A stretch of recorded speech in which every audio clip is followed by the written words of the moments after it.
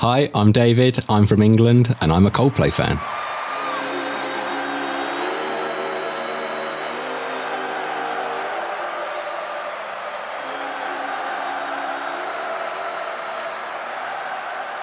Hello everyone and welcome to Cold Talks. I am your host for Cold Talks, Rodrigo. I am from Brazil and I thank you very much for listening to this episode. It's very nice to have you here with us. Well, today I bring a very special conversation with David, also known as the Butterfly _07 on Twitter, or only the Butterfly. He's from England, as you have just listened. This was a very important and special conversation to me, and you're going to learn why in a few seconds. But David's just so honest and passionate about the band. I mean, everyone that has already been here was very passionate about the band, but David has a special thing that I don't know what it is. I think it's very nice the way he talks about the band. We talked much about Ghost Stories, that is his favorite album, and why Ghost Stories is his favorite album, because the reason for that is very nice and it's very beautiful. We talked about Coldplay tours and how can we understand a bit more from the bands just from the tours. It was very nice because when I finished this conversation with him, I got the impression that, okay, I have just met someone who thinks about the same crazy stuff that I do, who is as nerdy as I am about like analyzing the order of the set list on the tours and how the stage behaves and how the band members behave on each song of the tour and why each song is connected to the previous and to the next one the way it is. So this is a very detail-oriented conversation, and I felt like if we had more time, we would spend the whole day talking. So this is a very special episode for us to have here. Before I begin today's episode, I have one very nice piece of news to give you. If you follow me on Twitter or Instagram, you already know. And by the way, follow me on Twitter and Instagram. I am at Cold Talks Pod, POD on the end, on all of them. But well, this week I have recorded a special episode, extra episode with Patrick, the 6-year-old fan from the Pledge Arena concert, the one who went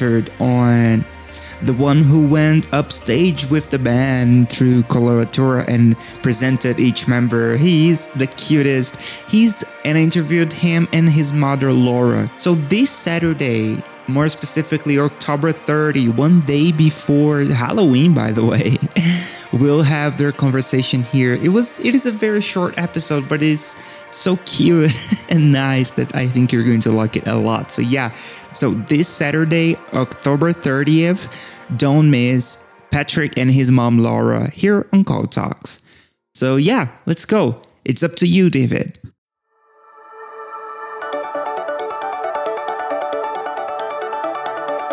So hello, David. How are you? I'm very well, thank you. How are you?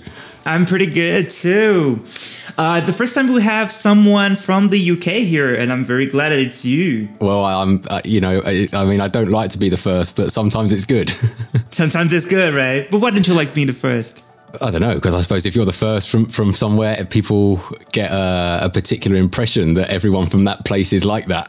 Nah, don't worry about that. People here are not going to think about that. I hope so. I cannot speak in the heads of those people, but I think they will be fine with that. Well, David, it's very nice to have you here. I got really excited because you sent me a message saying that you wanted to, and again, you were number one, and other thing, you were the first person who listened to the podcast, because all the previous episodes were with people that I invited, and you were someone who said, I identify with that and I want to be there.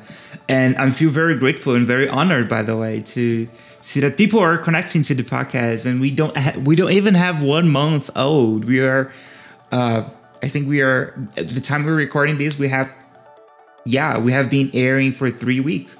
So it's very nice to have you. I mean, personally, I think it's a great idea. What you're doing, I think it's lovely to finally be able to put some, I suppose, not faces, but voices. To names and actual proper names to Twitter usernames as well. So it's a really nice idea, and it's really lovely to hear people's stories and experiences with the band and their favorite moments and stuff. So it's a great idea. Yeah, I mean, and sometimes we are on Twitter because we don't have like anybody to talk to about the band and about what we feel when we have a release or I don't know, something like that.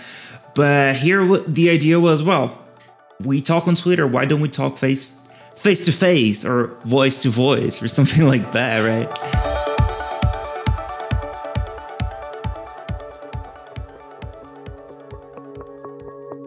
David, I always start with a little profile of the guests, and with you, it won't be different. So, can you tell me a little bit about you? You were David, you were from the UK, but what else? I mean, I don't know. I mean, what else? So I work for the UK government. Ooh. That's my job. Okay. So I work with prisons. So it's quite. I mean, I suppose you could say quite high profile. Yeah. It's quite important. So I've been doing that for a few years now. And, but I suppose really, my main sort of passion outside of work is music, in terms of, listening to new music, discovering new music, and writing music, as well. It's a huge hobby of mine and has been for, to be honest, for as long as I can remember. Ooh, that's great. We're going to talk about music later because I see that, we have talked off camera. I'm airing quotation marks here, but we have talked before we began about music, and I think I love to have musicians here. Shout out to Frank. If you haven't listened to the episode with Frank, we talk about this too, because I am also a musician and I see how Coldplay, I mean, I'm just a musician because of Coldplay. I'm 100% sure about that. Lots of people who have Coldplay as their favorite band and are musicians make music because of or very inspired by Coldplay. So I think that's very nice. So let's go to Coldplay and your profile. What is your favorite Coldplay album? Tricky question, right? So my favorite Coldplay album, and I think I get the impression, particularly on Twitter, that this album, I think it's very much, I think what we would call in England as it's a bit of a Marmite album. So I don't know whether you've ever heard of Marmite. I haven't. So Marmite is something in England that you like spread on bread or toast. And it has a very specific sort of taste. Wow. And either you like it or you absolutely hate it. I hate Marmite personally. I think it's disgusting. Wow. But I get the impression from Twitter that my favorite album is a bit like that a lot of people really like it. And a lot of people hate it. Maybe not, maybe hate is a bit too strong, but it's not their favorite. It's probably towards the bottom of their list somewhere. And that album is Ghost Stories. Ooh. I was picturing that you're going to say A Head Full of Dreams.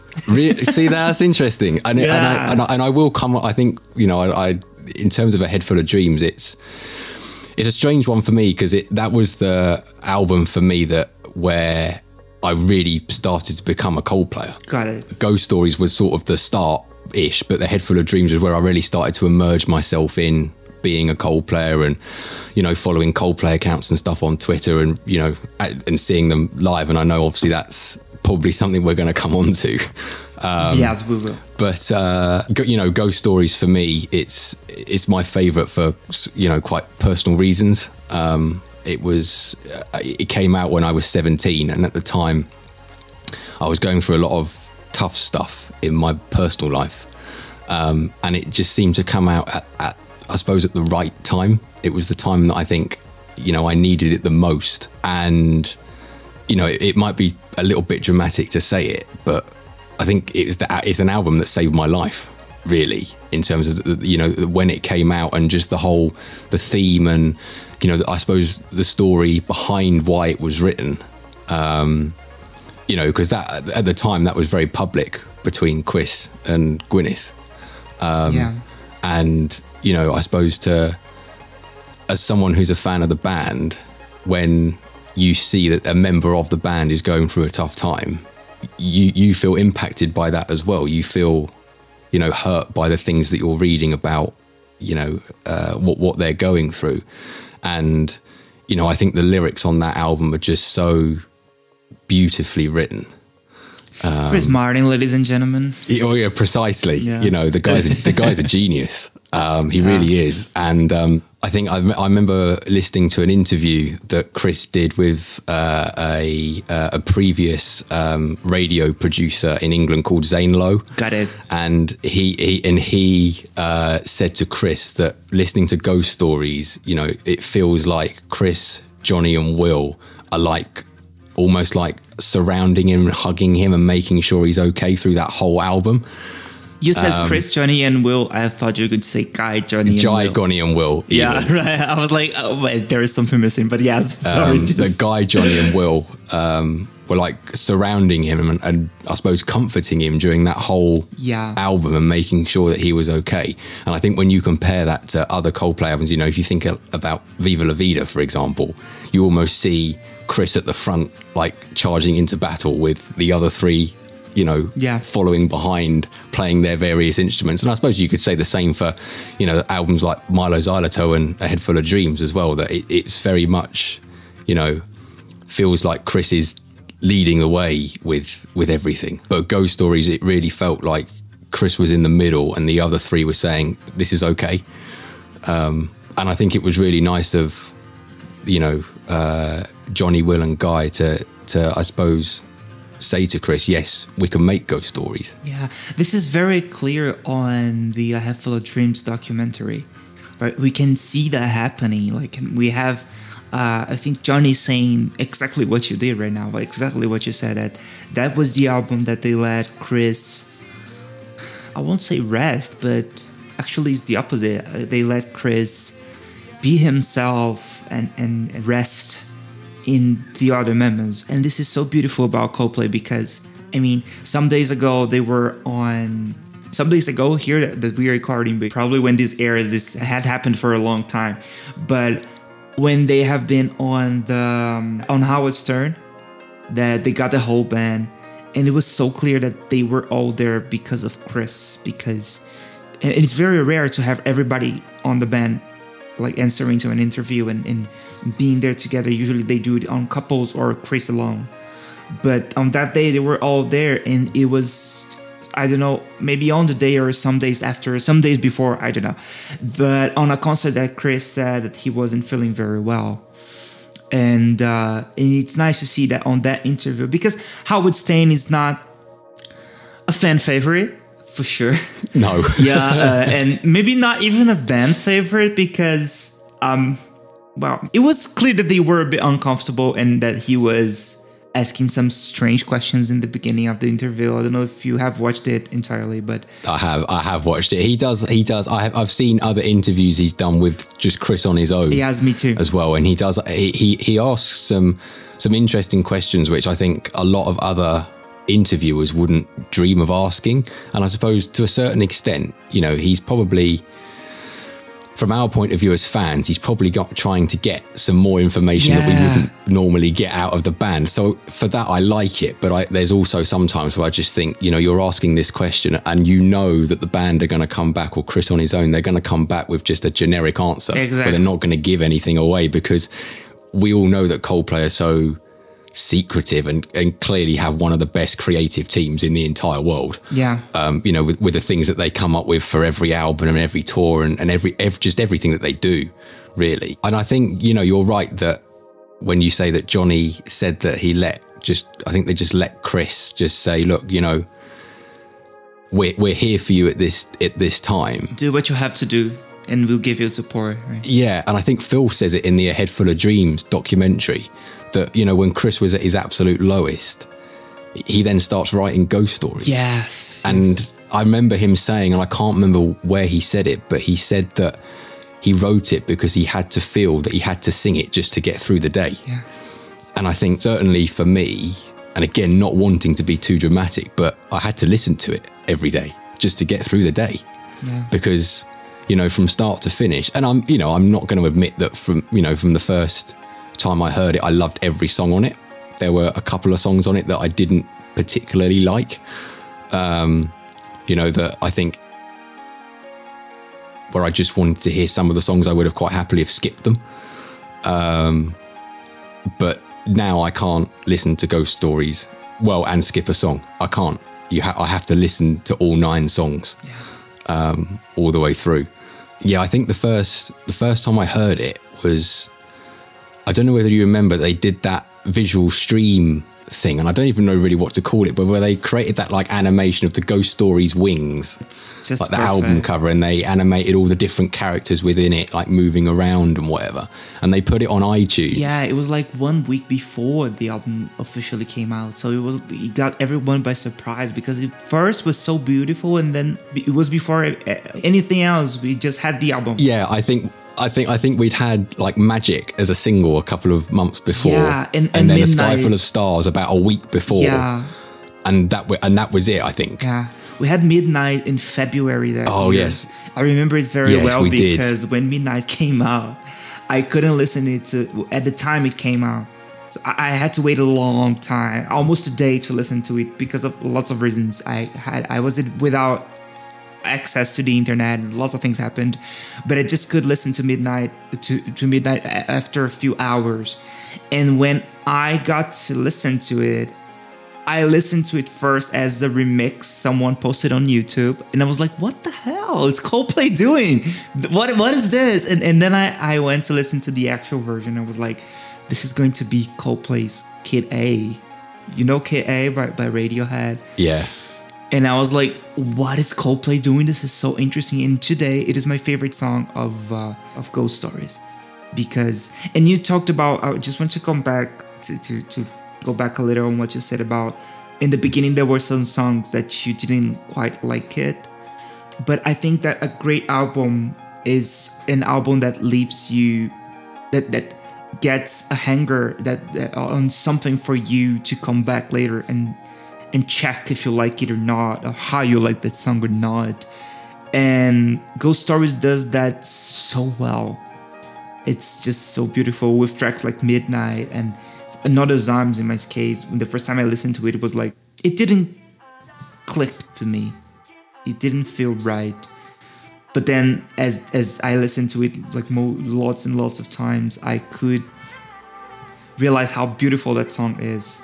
Because I don't know if you have watched it, but before the album came out, we have Always in My Head and Another Zombies being played on Austin, on South by Southwest, and lots of fans listened to it. And the song Another Zombies were quite different. It had more instrumentation than on the actual studio version.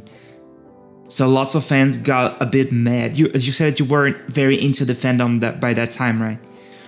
When Ghost Stories I don't think I had Twitter at that time. Whoa, to be completely honest. You were very away from that. But I mean, with Ghost Stories, you say that when you listened to Midnight that you just thought, oh, okay, this is interesting. I actually hated Midnight to start with. Lots of people did. I didn't like it because I'd come from this, like my first, I wouldn't even call it I was like around for the era. I think I just came in at the end, but I sort of started to really get into Coldplay around the end of the Milo era, which that's one of my biggest regrets, because I really wish I'd got into them at the start of that and gone to see the tour, because that whole DVD of the Milo tour is unbelievable, and it just looks incredible. Yes. And so I'd come from like listening to their previous 5 albums, Live 2012, which was just amazing, and then suddenly you're getting this really strange, like almost like techno song. Yeah. And I was just like, oh, I don't know whether I like this. And then we got Magic, and it was just like, okay, I like this. It Magic to me was just simple. It was like you've got a bass, you've got drums, you've got a bit of guitar, you've got a bit of piano, and you've got some singing. Like, what more do you want in a song? And to be fair, when you look back at Coldplay's discography, that's the majority of their songs, really, up until that point. I suppose, Milo, they started to, experiment a little bit more, but not too much that you could sort of say, oh, this isn't Coldplay. Whereas you get Ghost Stories, and you can clearly hear there's a lot of production that's gone into Ghost Stories to make it sound the way it sounds. And I completely get your point as well, when people heard like Always in My Head and Another's Arms played live, and then you listen to them on the album, and they're entirely different. Because I remember hearing the live version of Another's Arms and I was like, oh, I love this. Yes. Like the piano was so clear, and then you listen to it on the album, it's just like, where's the piano? Like you can just about hear it. The drumming was quite different too, Ray. Yeah. Well, the song sounded heavier, bigger on live versions, and some people got disappointed. I got a bit disappointed, but I mean, they're just different songs. They're not like better or worse than anything. I mean, that's Coldplay all over. Like Yes. you hear, you know, if we take the A Head Full of Dreams tour, for example, you know, they completely changed Fix You. Yes. But everyone loves that version. Like it's amazing how it transitions out of Hymn for the Weekend. In Midnight. It's great if you're one of the first people to go to a concert on the Head Full of Dreams tour, and it gets to the end of Hymn for the Weekend, and suddenly you hear like a sped up like snippet of Midnight. You're like, well, hang on, but they've just played Midnight literally like 3 songs ago before Charlie Brown. So what's going on here? And it's just, I just like how they're.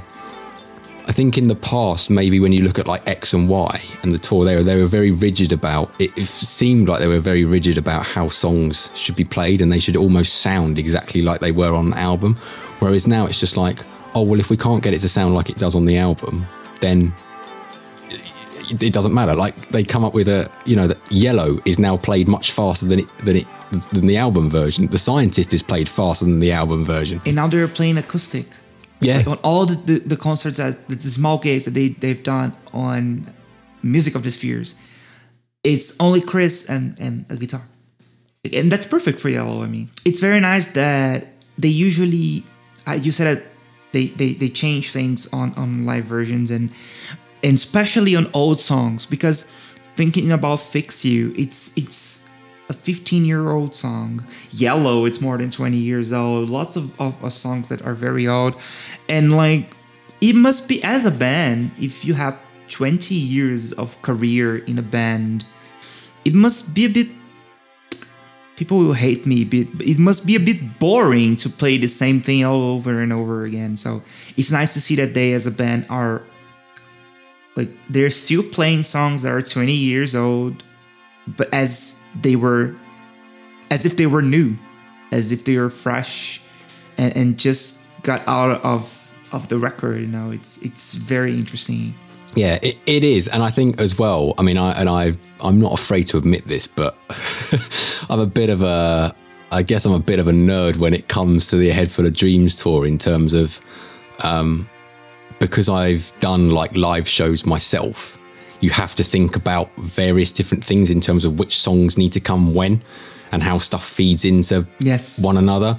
And I think they probably realised when they were planning the tour, look, we need to Fix You in somewhere, but we can't fit it in like they did on the Milo tour. We can't fit it in after Clocks because we're going into Midnight. Yeah. Because Chris needs to change his shirt. Yeah. And then I suppose if you think about Hymn for the Weekend, the way that it ends with with Beyonce's vocals, it just suits that something else would come in there, but it's not the organ for Fix You. I mean, to be honest with you, they probably could have had a lot of songs that came in after Hymn for the Weekend, because it's one of those ones. I mean, you could sort of imagine Charlie Brown coming in afterwards, Viva La Vida maybe coming in afterwards, but the fact that they then said, okay, let's remodel the first half of Fix You, and we'll just do something a little bit different here. I like that, and I like that they're brave enough to do that now. And like you say, like with songs like Yellow, just play that as acoustic, and it's going to be really interesting when they go on tour for Music of the Spheres to see which songs they choose to do as acoustic versions, are either on the B stage or the C stage, and which songs they say, no, we've got to keep this on the A stage, and it's this needs to be a big anthem that everyone needs to sing along to. Exactly. And it's very nice because, like, still talking about Fix You, in this A Head Full of Dreams era version, he sings lower. He doesn't sing in his usual falsetto that it is. So you go from Hymn for the Weekend to something very small and intimate that in the end turns back to being something very huge again. So, and I'm getting like, I'm getting chills about when talking about it, because I got one of the very last I have been to Coldplay live in São Paulo, the concert that they did in São Paulo that they recorded. So I was very thrilled. The band was very thrilled. Everybody was very thrilled because we knew that this was going to become a DVD. So when that song came in, I was like, okay, I'm done. Like, if I die tomorrow, I'll die happy because I have accomplished everything that I have dreamed of. And we felt like everyone there was like that. And it's funny because it seems that Fix You is a song that they have picked to change because on the few concerts that they did on Everyday Live, it was played on guitar. I love that version. Like Chris wasn't on the piano. Chris was with the guitar and strings, and Johnny used a 12-string guitar on that too. And they played Lovers in Japan very close to it, and it was also a very different arrangement. And it's very nice to see that they can do this kind of things, right? That they like to reinvent themselves, and we had songs that we never expected them to play, or that we have never expected them to play like that. And this is just so beautiful and inspiring for me. And I guess for you as musicians, we feel inspired, or I feel inspired to rethink my own songs and reimagine something that, I don't know, I'm personally speaking, I'm very into remixes nowadays. I wasn't, but I am. Not listening to lots of remixes, but making remixes, like downloading stems and seeing what I can do in Logic or music production things here. So, and it was basically because of that, because I have seen not only Coldplay, but especially Coldplay here, taking their songs live and saying, you know that song? See what I can do to that song. Yeah. Like, you think you know Fix You? You don't. See what I can do with Fix You. So it's very funny. Yeah, they do it with a lot. I think if you look over the years, they've done it with a lot of songs. If you think about God Put a Smile Upon Your Face, they've just turned that into like a rock anthem now. Yes. You know, I don't think they'll ever go back to playing it the way it actually is on the A Rush of Blood to the Head album. You know, if you and there's so many. I think, you know, there's the acoustic version of Speed of Sound they did, you know, on the Milo tour. They put a remix after Paradise. I mean, that out of the blue. And I think this is why, in my personal opinion, and I'm sure that there'll be a lot of people who went to the Milo, who were lucky enough to go to the Milo tour, who will probably disagree with me, but I genuinely think A Head Full of Dreams, the tour itself, I think it's the best thing they've ever done. Oh, I agree with you. I strongly agree with you. Wow, without even thinking twice. I live in Brazil, so they played here on October 1st, 2011. Yes, I remember the date. Don't ask me why, because I wasn't there. It was on Rock in Rio. They played it. The album wasn't even out by that time. So they played an enormous concert in Rock in Rio. It was amazing. They played like Politic. They played songs that nobody expected them to play on that day. But it wasn't the actual tour because the album wasn't out by that. It was the release month. It was Milo dropped in October 24th. Dates I randomly remember for no reason, but well, it was out on October 24th. And they scheduled some dates here, but out of the blue, they just canceled it. And they didn't explain why. They said something very important happened and they couldn't play it. And we got no Coldplay for 5 or 6 years after that. Because then they released Ghost Stories, which was very intimate. And then just after that, on 2016, they've been here with A Head Full of Dreams. They started and finished the tour here, so we got a long time without seeing Coldplay live. But then we have the beginning and the end of the tour here. So I mean, I think that's why they did it. Yes, exactly. I think that's why they said, look, you know, we want to start in, you know, like Latin America. We want to start in Argentina and Brazil because we had those shows planned for the Milo tour and we never did them. Yeah. And then I think, and then to be fair, you know, to end. I quite like the idea of ending a tour where you started it. I think that it just makes complete sense. You either end a tour where you started it or you end a tour in your home country. Yeah. And they were never going to end the tour in England. So, you know, they were always going to pick somewhere else in the world where they thought, yeah, okay, the audience here is amazing. Because, you know, by then they would have done 110, I think it was, they did 115 shows in the end, I think. So by the time they get to South America, they've done, you know, like 110 shows. They do a couple in Brazil for the film. They then record the last 2 shows in Argentina for the live album. They're as rehearsed as they can be. They're at the peak of that tour. So it just makes complete sense to do it like that. And, you know, from watching live in Sao Paulo, I don't think anywhere in the world can really compete with a South American audience. Yeah, I always say that, but it's very nice to see that someone else is saying that, because I am very biased when I say that. But I strongly agree with you. Like you guys have an incredible amount of energy, yes, and we are restless. I know when people make these like films, they can do it so they show the people that are really into it, but you really feel from the moment that film starts that everyone is invested in that show for the next 2 hours. Yes, we planned some fan clubs here, planned some flash mobs with yellow balloons for Yellow. So I can definitely tell you, I was in the arena part of the stadium. I wasn't in the crowd. I couldn't, unfortunately, get a ticket there. But, and this is very nice about Coldplay concerts, because if you are like on the head of the stage, if you're facing Chris Martin and the band, you have one experience. But if you are on the top, if you're on the very back, you have another experience, and they're equally awesome. Because, for example, if you are very close to the stage, you cannot see the fireworks properly and the xylo bands properly. Like, I started crying in the minute where A Head Full of Dreams started and everything got red because of the xylo bands. I just started crying because I could see like a sea of color in front of me. But that's not what I was going to say. When talking about Brazilian audiences, when Chris started playing Yellow, that is just the second track of the concert. The second, I felt the ground shaking. And the band it was just Chris Martin and the guitar and the crowd. And I can tell you that I felt the ground shaking, and I was like, I am going to die because this is going to break. But it didn't, of course. But I mean, it was such a strong energy because there were like 50,000 people there. There were 50,000 people there. And this is more than, it's almost 5 years old, and it still feels like it was yesterday.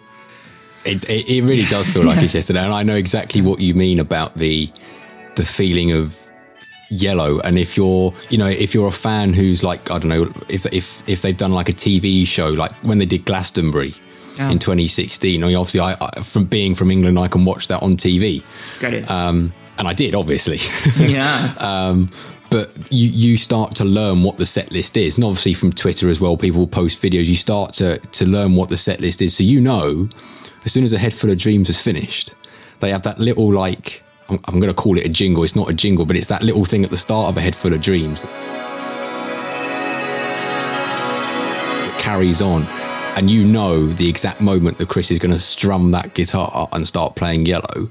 And I just remember when I've seen them live, when he did that, you can just feel your entire body just shake. Yes, exactly. And then when the drums and Johnny, Will and Johnny and Guy come in as well, everything just shakes, and the noise is just unbelievable. And it's for people who, there's a lot of people in the world who don't like Coldplay, and that's fine, because we live in a world where people can like and dislike whatever they want. Thanks God, right?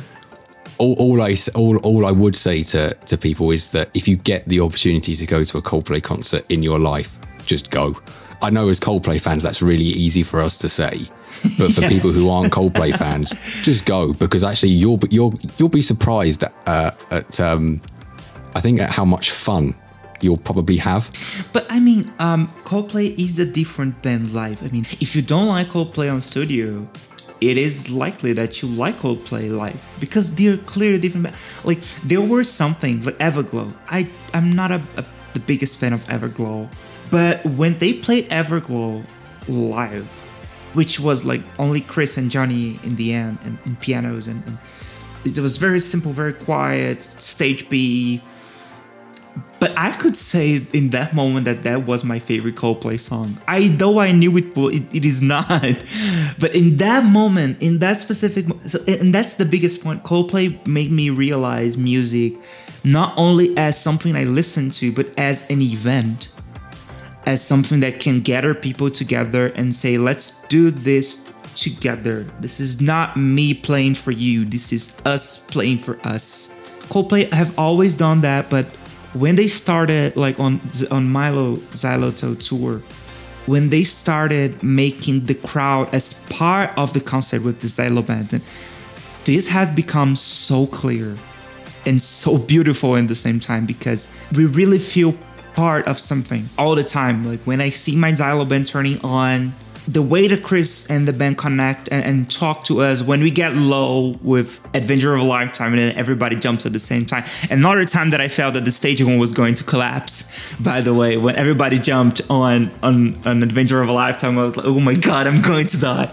But well, I'm having such beautiful memories right now. I'm going to finish this podcast and watch live in São Paulo, because it's just so beautiful. I wasn't ready for that. I wasn't expecting that.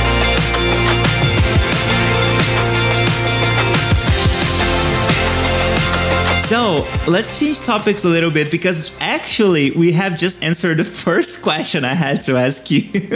And it's like 30 minutes long already. But you said that your favorite Coldplay album is Ghost Stories, but I want to know, what is your favorite Coldplay song? I mean, anyone who's a real Coldplay fan, do they really just have one favorite song? Let's be honest. That's the answer that I wanted to hear. That's exactly what. Yes, I mean, saying that I do have a favorite, but if someone was to ask me to list or to rank all the Coldplay songs in order, I wouldn't be able to do that. I might be able to give you like a top 5. Great. But after that, it changed on a daily basis, on a weekly basis. Just depends what mood I'm in. You know, sometimes I can sit there and put my Coldplay playlist on, yeah, and I won't skip a single song. But other times I'll sit there and I go, oh no, I just want the top 5.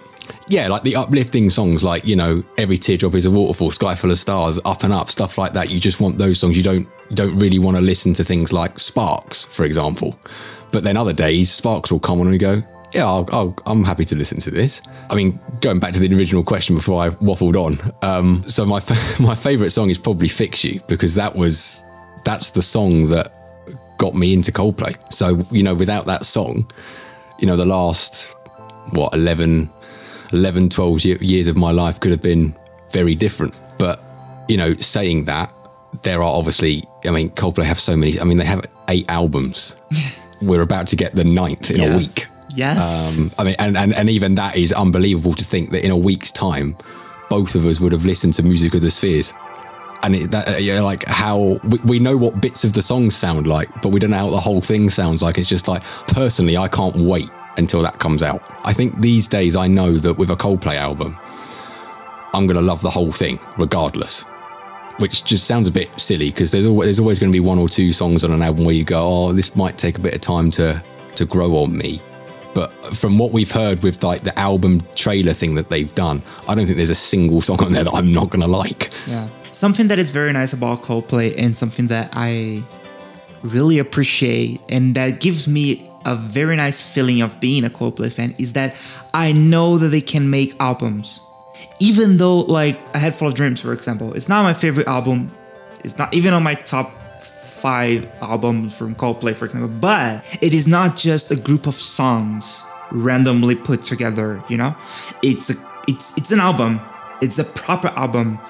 And this is one of my least favorite albums. It is my favorite tour because it's the one I was in, and it's we know that this was the best tour. Come on, like, we know that this was amazing. But still, I know that Coldplay, I already have a strange kind of clearly that I don't need to worry about if this is going to be a good or bad album, because it won't be a bad album. No, I know exactly what you mean. I think from the moment that we heard Higher Power, I mean, and I fell in love with that song immediately. Yes.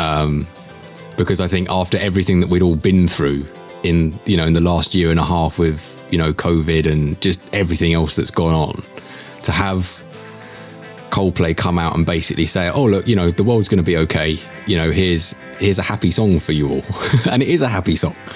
You know, and I suppose we don't really, you know, maybe in the last couple of years we've got used to Coldplay doing that. You know, Adventure of a Lifetime, for example, it's happy, you know, Sky Full of Stars. But before that, you'd get, you know, The Scientist, Fix You, Yellow, you know, songs like that where you go, oh yeah, it's got bits to it, but actually on the whole, it's, you know, I suppose it's got a sad story behind it. Or in the case of Yellow, you know, Chris says there's no story behind it at all. He still doesn't know what it's about. But it's about the color. Let's fix it. Yeah, let's just say it's about the color. Yeah. Yeah, I know what you mean with Music of the Spheres, that it's just, I think it's one of those things where you hear Higher Power and you go, okay, this is a really good song. And hopefully when they tour, I didn't think that would be the song they would open the tour with. Yeah, me too. But it makes absolute sense. And the album, it's actually the album opener. And yeah. I mean, we have Music of the Spheres, like the planet emoji number 1, but still is the album opener. I wasn't waiting for that. Really, and I think I don't know. I personally, for me, I wasn't expecting it, because usually and historically, when Coldplay released the first single, it's usually the song that comes at the part of the set list in the tour where they go off the main stage and go to the C stage and do acoustic songs. I thought that nobody fought on things like that. Just no. I mean, I think of things like that. It's just. Thank you so much. I'm glad I'm not the only one as well. Yeah. To be fair, so I'm thinking in my mind, okay, so you're going to have Higher Power, and then they're going to go to the C stage. So what's going to be Music of the Spheres like 1? And then obviously then when we heard, I think when they did the live stream for Glastonbury, it started with like the song Music of the Spheres. And I sat there and I literally couldn't stop smiling, because I was like, oh my God, this is such an amazing intro. And then when I realised, when it started doing like the pulsing bit with the synth in the middle, I was like, with the bass, I was like, hang on a minute, this is building up to Higher Power. Oh, like, yeah.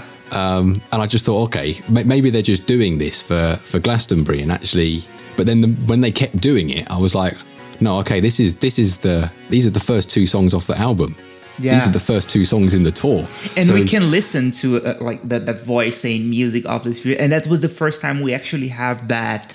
Like, we had that thing on Everyday Life booklet that says Music of the Spheres. But that was the first time after Higher Power that we had the confirmation that Music of the Spheres was going to be... Was a thing. Yes. Was going to be something. So that was just something so... And we had Human Heart that day. So, I mean, Glastonbury was just so amazing, because it was the first time of lots of things for us. It was the first time of Higher Power Live, I guess. No, we had American Idol. I think we had the Brit Awards. A few weeks before. Yeah, I'm not sure about Brit Awards, but we had American Idol before that. Yeah. On American Idol, we had the Sphere, so it was already they telling us something. But when Glastonbury came and they did like Music of the Spheres and Higher Power and Human Heart, I was like, and Human Heart got me as a surprise, because I wasn't expecting something so small.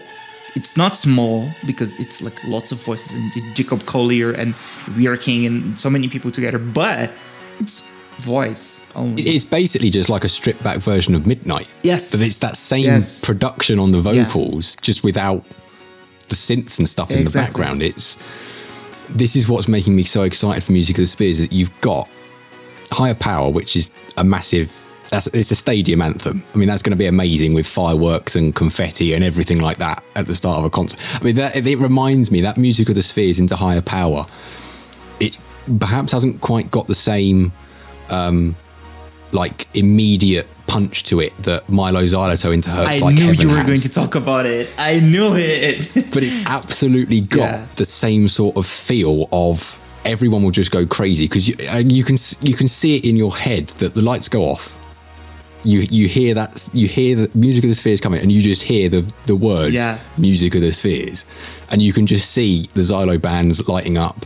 And then it has that, the bit where it pulses, and you can just imagine all the lights in the stadium and all the wristbands pulsing as well in time with that. Yeah. And then it dies down at the end, and then you can just imagine this explosion of colour and light and Chris jumping around all over the place. And that's just going to be amazing to see. But then there are other songs like Human Heart where you can see that is a song that Coldplay would play on the B stage. You can imagine, I suppose it's a bit like Everglow. in a way that Chris would say to the other three, right, you can go away now. You can go and get ready for whatever we're doing next. I'm going to stand here and I'm going to do this. Yeah. I'm going to do this on my own.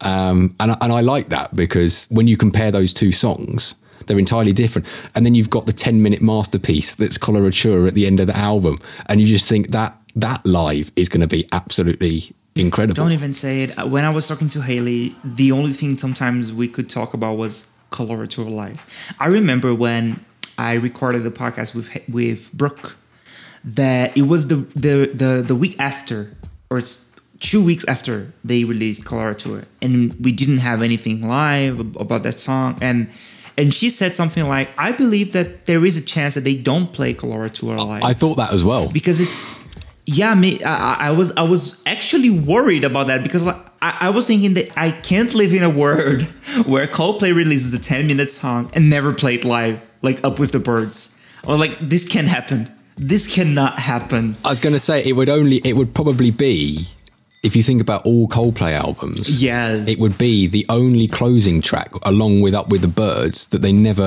potentially they never played we live. Had and Twisted Logic too. Oh, I mean, to be fair, I count Till Kingdom Come as the last track off of X and Y. Okay. And obviously they didn't play that as the last song on the tour, but they did play it, and they still play it now every now and then. But yeah, I can definitely agree that when I heard Coloratura, I just thought, like, I can see how some of this is played live, but how the hell are you going to do the other bits? And I'm really pleased that when they played it on the Howard Stern show, I was just like, yeah, that works.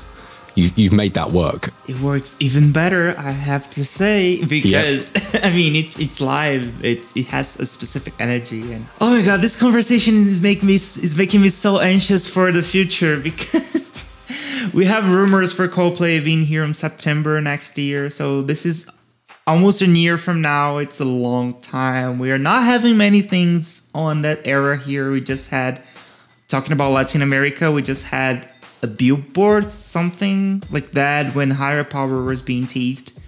On Chile, we had something like that in a soccer match. It was kind of random, but well, that's happened.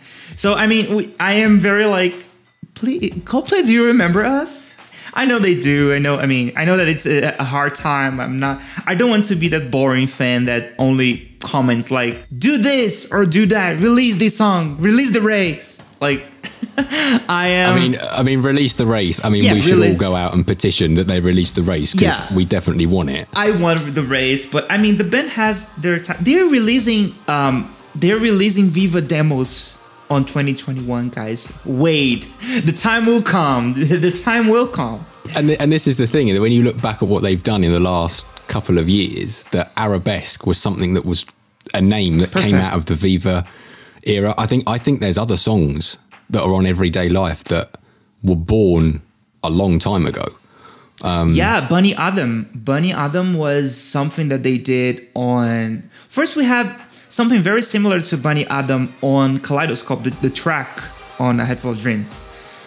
First of all, but Bunny Adam, like the band part of Bunny Adam, was something that I think it was on Jimmy. I think the piano. I seem to remember there was a video. I think the band did a charity concert. I think it was called Under One Roof, and it was about 2009, 2010, and I think they did a very small set, and there was a part where I think something stopped working on stage. Yeah. And Chris just started playing this, like, just to fill the time. And just the piano, right? Yeah, just the piano on its own. Yeah. And it was only when we got Everyday Life that someone on Twitter, I can't remember who it is, but they put up and said, oh, this is from 2009. Yes. But the part of the band is they were sound checking. I can't remember if it was Jimmy Kimmel, but one of those like comedy interview shows. I had Full of Dreams era, but it was just like sound checking. And if you listen to that, if you listen to Bunny Adam, the band part, you can listen to them talking. Like, I think you can listen to Johnny saying something in the very back of the track, but you can listen to them. So it was something like of an improvisation, but they recorded it and then they put it on the album. Like, it's just so amazing. Did you know that? I think I do. I do seem to remember reading somewhere that it was taken from like a sound check.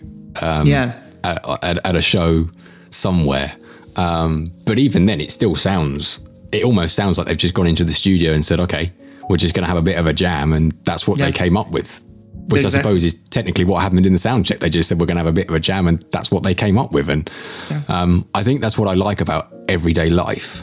Because again, it's one of those albums that I think perhaps more so than Ghost Stories, is that it's one of those albums that doesn't get a lot of credit, but actually a lot of Coldplay fans like it for how simple it is and how honest it is.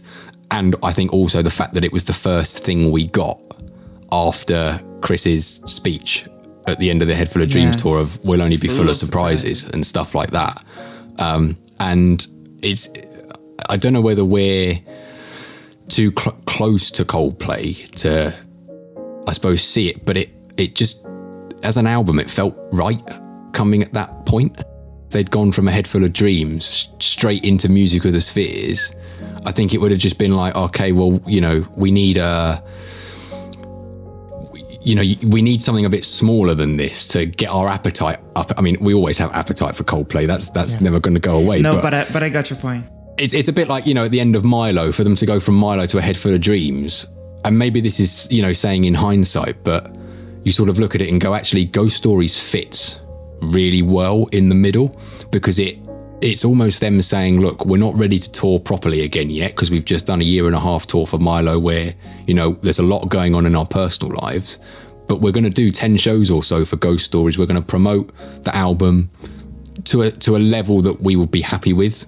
And I think with Ghost Stories, I don't think they were that bothered whether it did well in the charts or not. I think it was just, as I said earlier, it was just something that they felt they just had to make. And there was an interview that Will and Chris did, and when Chris showed Will A Sky Full of Stars, Will said, oh, should we keep that song for something later?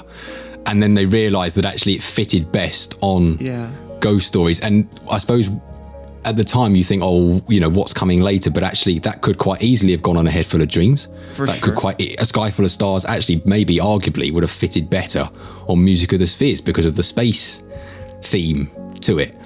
But the thing that I always just love about Coldplay is they have this ability to look beyond the album that they're doing. I know they always say, oh, look, we put everything into this one, and Chris always says, oh yeah, it's going to be the last one.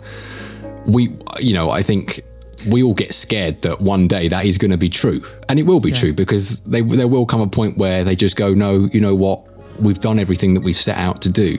And I was worried that would be A Head Full of Dreams, given the speech that he did at the end of that tour, and just thinking, okay, maybe we're just going to get like a couple of EPs now for the next couple of years of just like unreleased stuff. So like we would get The Race, but it would be on like an EP with like 3 other songs. Could be like The Race, People of the Pride, and something else, just like demos from years gone by that they've managed to turn into a proper song. It would be nice. I mean, I would not complain. It would be nice when they teased Las Unidades things, which I just don't like it, but well, that was the weirdest day ever. Yes, but when they started teasing it and we didn't know what that was, I was 100% sure that they were going to, because that was the first movement of Coldplay after A Head Full of Dreams.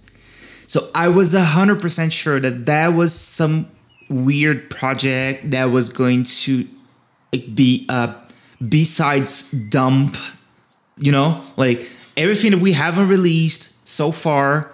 It's going to be Las Unidades, and Coldplay is going to be the future. And I started making like theories about that, and I was just so happy. I know that I eluded myself. I know that I have fooled myself thinking about that. I never said that, but maybe that's why I got so disappointed when it released ELO and that crazy EP, because it's just not Coldplay for me. But it's nice to see that they are able, if they want to create another band and say they're not Coldplay, they're Los Unidades, but they are the same 4 guys and playing whatever they want. I like the idea. I don't like the reality that it have became, but I like the idea. But well, if you're listening to this Coldplay, please know that we are expecting, and you feel free to make like a B-sides project. We wouldn't complain. Well, I suppose the B-side project is probably Music of the Spheres Volume 2. Ooh. That's what I'm hoping. Yeah. I mean, it's interesting that I genuinely thought Music of the Spheres would just be like one album of like 11, 12 songs. They'd tour it, they'd then go away for another 4 years. We wouldn't hear from them. They then might come back with, you know, something small again. But the fact that it says Volume 1 really makes me think that there's other stuff out there that they're working on. And it's like, you know, we're obviously, you know, we all joke about, you know, asking them to release The Race, but when someone asked Phil on Twitter, when are you going to release The Race, and he said, oh, Chris had a dream about how we can finish it. So I really wouldn't be surprised if that's on Music of the Spheres Volume 2, if there is a Volume 2. Yeah. And I can't wait, because it's you know, just from hearing that little clip in the documentary, you just think, actually, that song's got potential, and I can't believe that's a song that Guy and Will sat there and went, no, we don't like that. Yeah, probably not. Because they probably did at some point just sit there and go, oh, yeah, just, you know, put it in the maybe pile and we'll come back and look at it in 3 or 4 years' time. But yes, I was disappointed when it wasn't on Music of the Spheres, because I genuinely thought if they're going to release it at any point. Well, we never know, right? We never know. Well, yeah, you never know, but... I'm just kidding. We're not having The Race on Music of the Spheres. But... No, I mean, we might be getting Life is Beautiful. Yes, this is something. We might have Life is Beautiful. Well, I needed to interrupt this podcast right now just to say that I laughed so hard while editing when we said that we may have Life is Beautiful, because Infinity Sign's not Life is Beautiful, but I made a poll down there. Let me know if you thought once that Infinity Side would be Life is Beautiful, because I'm laughing so hard of this hypothesis right now. And that's it. Let's continue. But that's the point that I like about Coldplay. We're not getting Life is Beautiful. We're getting Infinity Station. But we know, like, we're not getting what's the name of the song? Oh my god. That became People of the Pride. We're not having The Man Who Swears. Yeah, we're not having The Man Who Swears. Like, it's clearly a different song. I haven't listened to People of the Pride. I want to have it as like in the album, the proper studio version, and then I will watch. I'm saving all the clips that people are posting now. I have just listened to maybe one clip, like 20 seconds long, because I don't want spoilers. Have you listened to it? I have listened to it, and I'm not going to spoil it for you. But what I'm going to say is it reminds me a bit of Major Minus. Ooh, that's my favorite song from Milo. Okay. Okay. Yeah, so you can sort of see that, you know, like in the tour when because I assume they're probably going to play it. They're playing it live now anyway, which suggests to me that that's basically them saying, we're just rehearsing this. Yes, we're getting ready to play this live.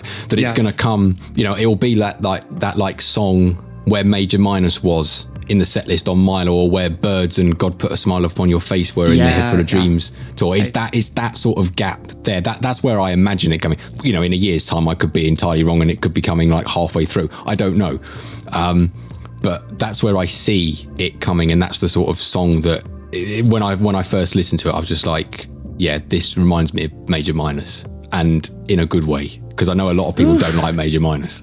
I don't trust who doesn't like Major Minus. I'm sorry. You can judge me, but just kidding. A little.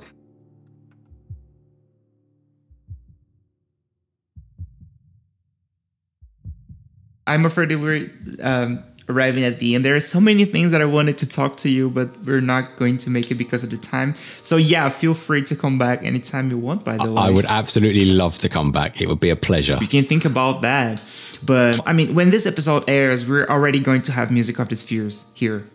So very cliche, but what are you thinking right now? What would you say to David from 1 week later that It's so cliche.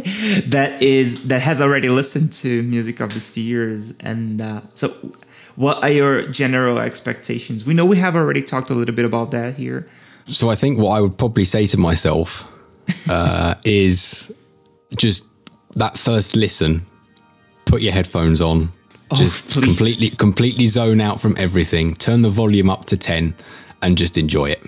Yes. Because there's something about listening to an album for the first time that when you've listened to it, you wish you could go back and almost go, oh, I wish I'd never heard this, and listen to it for the first time all over again.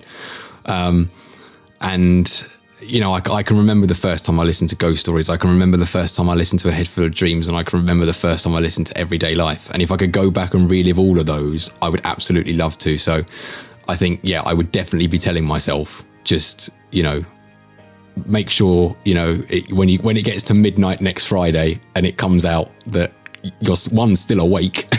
You've got to still be awake for it. Don't go to sleep. But the 42 minutes or however long it is. It is 42 minutes. You know, just sit there, enjoy it, because you're going to be listening to it a lot. Yes. And we're all going to be listening to it a lot. So yeah, and I don't think I'm going to be disappointed by it. I hope I'm not going to be disappointed by it, because I think we've waited a long time for Coldplay to come back with a huge album like this. And when, you know, you look at the people that they've worked with on it and what we've already heard, I think it's certainly got the potential to be one of the albums, if not the album of the year. Yes, I have like a sort of, I forgot the word, but a ritual. Yeah, that's what the word I was looking for. Before Coldplay album releases, that I don't listen to anything by Coldplay. Like, I'm not listening to Coldplay this week. Really? Because I'm the complete opposite. So I listened to the last thing that they released. So for me, next Friday, I will probably be listening to Everyday Life. Got it. It's basically to have that transition between, okay, I know the Everyday Life era is technically ended because we've had Higher Power and Coloratura and My Universe, but to sort of say, okay, that was the last thing. And now we are properly going into Music of the Spheres. I think this is a nice thing to do. I think it's a nice way to understand how the album is going to fit on the discography by listening to the last one. It's very nice. But I like to forget something, you know. I don't listen to Higher Power in My Universe and Coloratura for weeks now, because you know that thing you said about listening to some albums and some things that for the first time. I think this is me preparing myself for listening to these songs that I have already listened to, the three of them, or maybe four, like if we get A Human Heart and but this is me preparing myself to have the best first time ever, because I am already missing those songs. Like, I want to listen to Higher Power and Coloratura, and especially those two, like Higher Power and Coloratura. I really want to listen to. This is so methodic. This is kind of ridiculous. I get it, because it's a bit like it's almost a bit like when you listen to, and I think because we know that this album's going to be like this, where, you know, the music of the Spheres track, which I think it's called Neon Moon 1, which then transitions into Higher Power. It's a bit like listening to Milo Xyloto. You can't listen to just individual songs on there. You have to listen to the whole thing, because so much of it flows into other songs. And I think Neon Moon 2 is going to feed into My Universe. So I think so to be fair, I can see where you're coming from in terms of that you don't want to listen to those songs for weeks, because actually you want to enjoy where they come on the album, and if something feeds in, if something feeds and transitions into it during the album, and it almost then you're taken on a journey through the planets that Coldplay have created. Yeah. So I get it. I truly agree with you. I truly see you. It is kind of methodic of me, because, like, I don't know. And this happens usually with Coldplay. This doesn't happen with many artists. But I think because with Coldplay it's that thing around. I mean, I personally don't know any other artists, or I can't think of any off the top of my head at the moment that I listen to, who have those like transition tracks where it's not really a song. It's like a 30-second bit of music that leads into a song, but actually you have to listen to both, because because one on its own just sounds a bit odd. I do get it, and that is a Coldplay thing, and I think that's one of the things I love about Coldplay is that they're not afraid to say, okay, we don't have 11 proper songs for an album, so we're going to create these little transitions, we're going to create these little instrumentals where we're going to take you on a journey through that. I mean, my favorite one of all of them is A Hopeful Transmission into Don't Let It Break Your Heart into Up With the Birds. Those three songs, you go from, it's almost like Milo Xyloto 2 is A Hopeful Transmission. It sounds very, and then you Don't Let It Break Your Heart is just it's almost like pop rock. Basically, it's got all the synths on it, but it's very like Will smashing the hell out of a drum kit, and then Up With the Birds is just so peaceful. And I'm really hoping on the album as well, and I don't know whether it will be, but I'm really hoping that Infinity Station feeds into Coloratura. I'm really hoping that at the end those two are linked somehow. Yeah, I'm pretty sure that we are not ready to like Music of the Spheres 2, My Universe, Infinity Station, and Coloratura. This 4 songs. We know lots of them already, but those 4 songs, I think they will really sound like one thing, like half B of the album. They are just going to work together. Oh, I'm so hyped for this album. This is too much. We've only got a week to go. Yeah, but it sounds like they're releasing some teasers, and I'm just running away from the teasers because this has been so hard. It's just so hard to not get any spoilers. And I love the teasers. It's a bit like when they did the little video for when they released A Head Full of Dreams, and you had like 10 seconds of each song, and when you listen to each one, but you try and work out in your head what comes before the little 10 seconds that they've given you and what comes after it. And obviously the only bit that we knew at the time that they released that was Adventure of a Lifetime, and we all knew how that went. But the rest of it was just like, like you listen to you listen to Fun and you thought, okay, that sounds like a good start to the song. Admittedly, Fun is not the best song they've ever made. It's not the worst song they've ever made though. But you get that idea of, okay, this is what, this is a 10-second snippet of each song, and with Music of the Spheres we've got the same again, and it's just like we just need a little bit more. But the thing is, like, we're listening to Overtura for 3 months. We're listening to very small snippets. Like, the Overtura is 2 minutes long, so we know nothing about the album just with Overtura. But we're listening for those snippets for 3 months. Like, I can't handle more snippets. I think what we can say about the Overtura they've given us is that I think normally we would assume that the clips of the songs they've given us are somewhere in the middle. But actually that's not the case, because I assumed that the clip of My Universe was the start. Me and it's too. Not, it's the end. Me too. Yes, me too. And we have like Infinity Station that it's nothing.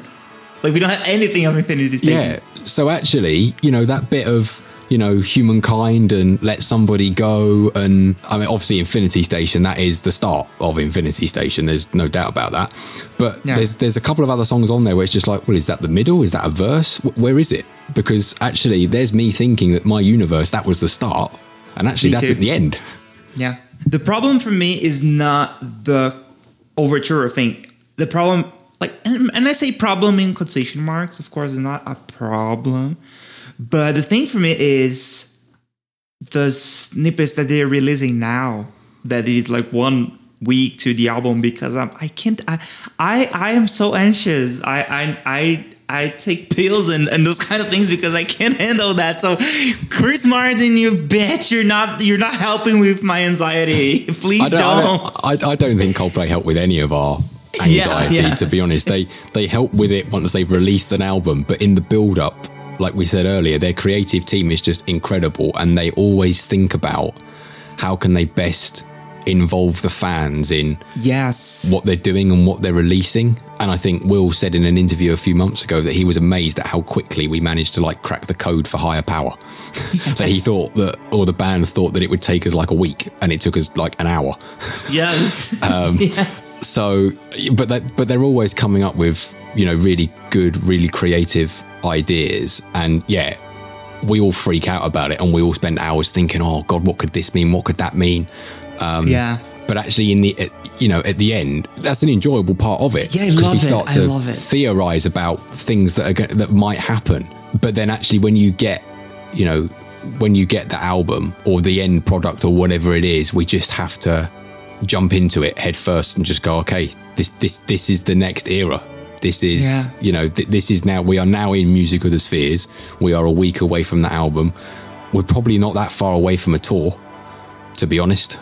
So we've just got to throw ourselves into this and just go, yes, Coldplay are back. And look at it, and from the point of view of, we're lucky to be alive at the same time as Coldplay.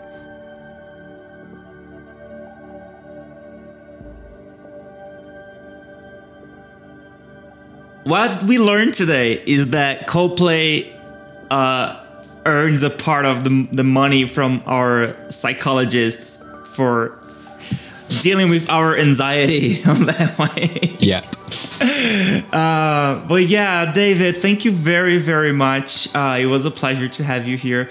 Do you have anything else that you want to say that it's on your mind to say here? I just want to say thank you so much for having me and for letting me reach out.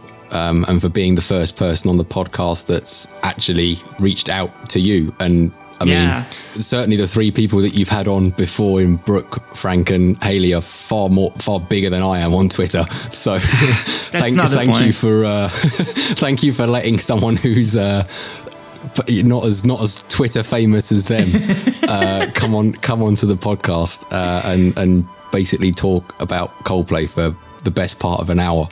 And if you ever want me to come back, I would be delighted to come back. I would absolutely love it. So, you will come back. I will talk to you about that at the moment that we finish here. Don't worry about that. I already have plans for you.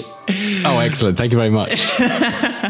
But David, thank you very much. Hope you have a nice week and have a nice release day, because it will be so strange to listen to this episode when it airs, because when it airs, we'll be like fully immersed on Music of the Spheres. And we'll have all the answers. You will have all the answers. Yeah, exactly. David, thank you very much. See you later. Thank you. And bye-bye. Thank you. Take care. Bye-bye.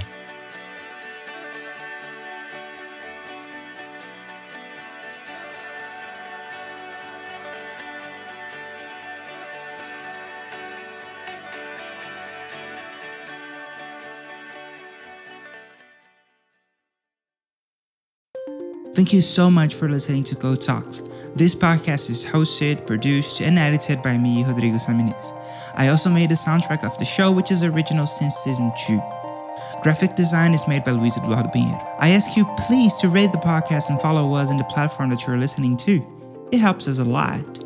Also, if you like Code Talks and want to support the show, please consider buying us a coffee at buymeacoffee.com/CodeTalksPod to donate whatever you want. Also follow us on Twitter and Instagram at CodeTalksPod, POD. Thank you very much and see you next week.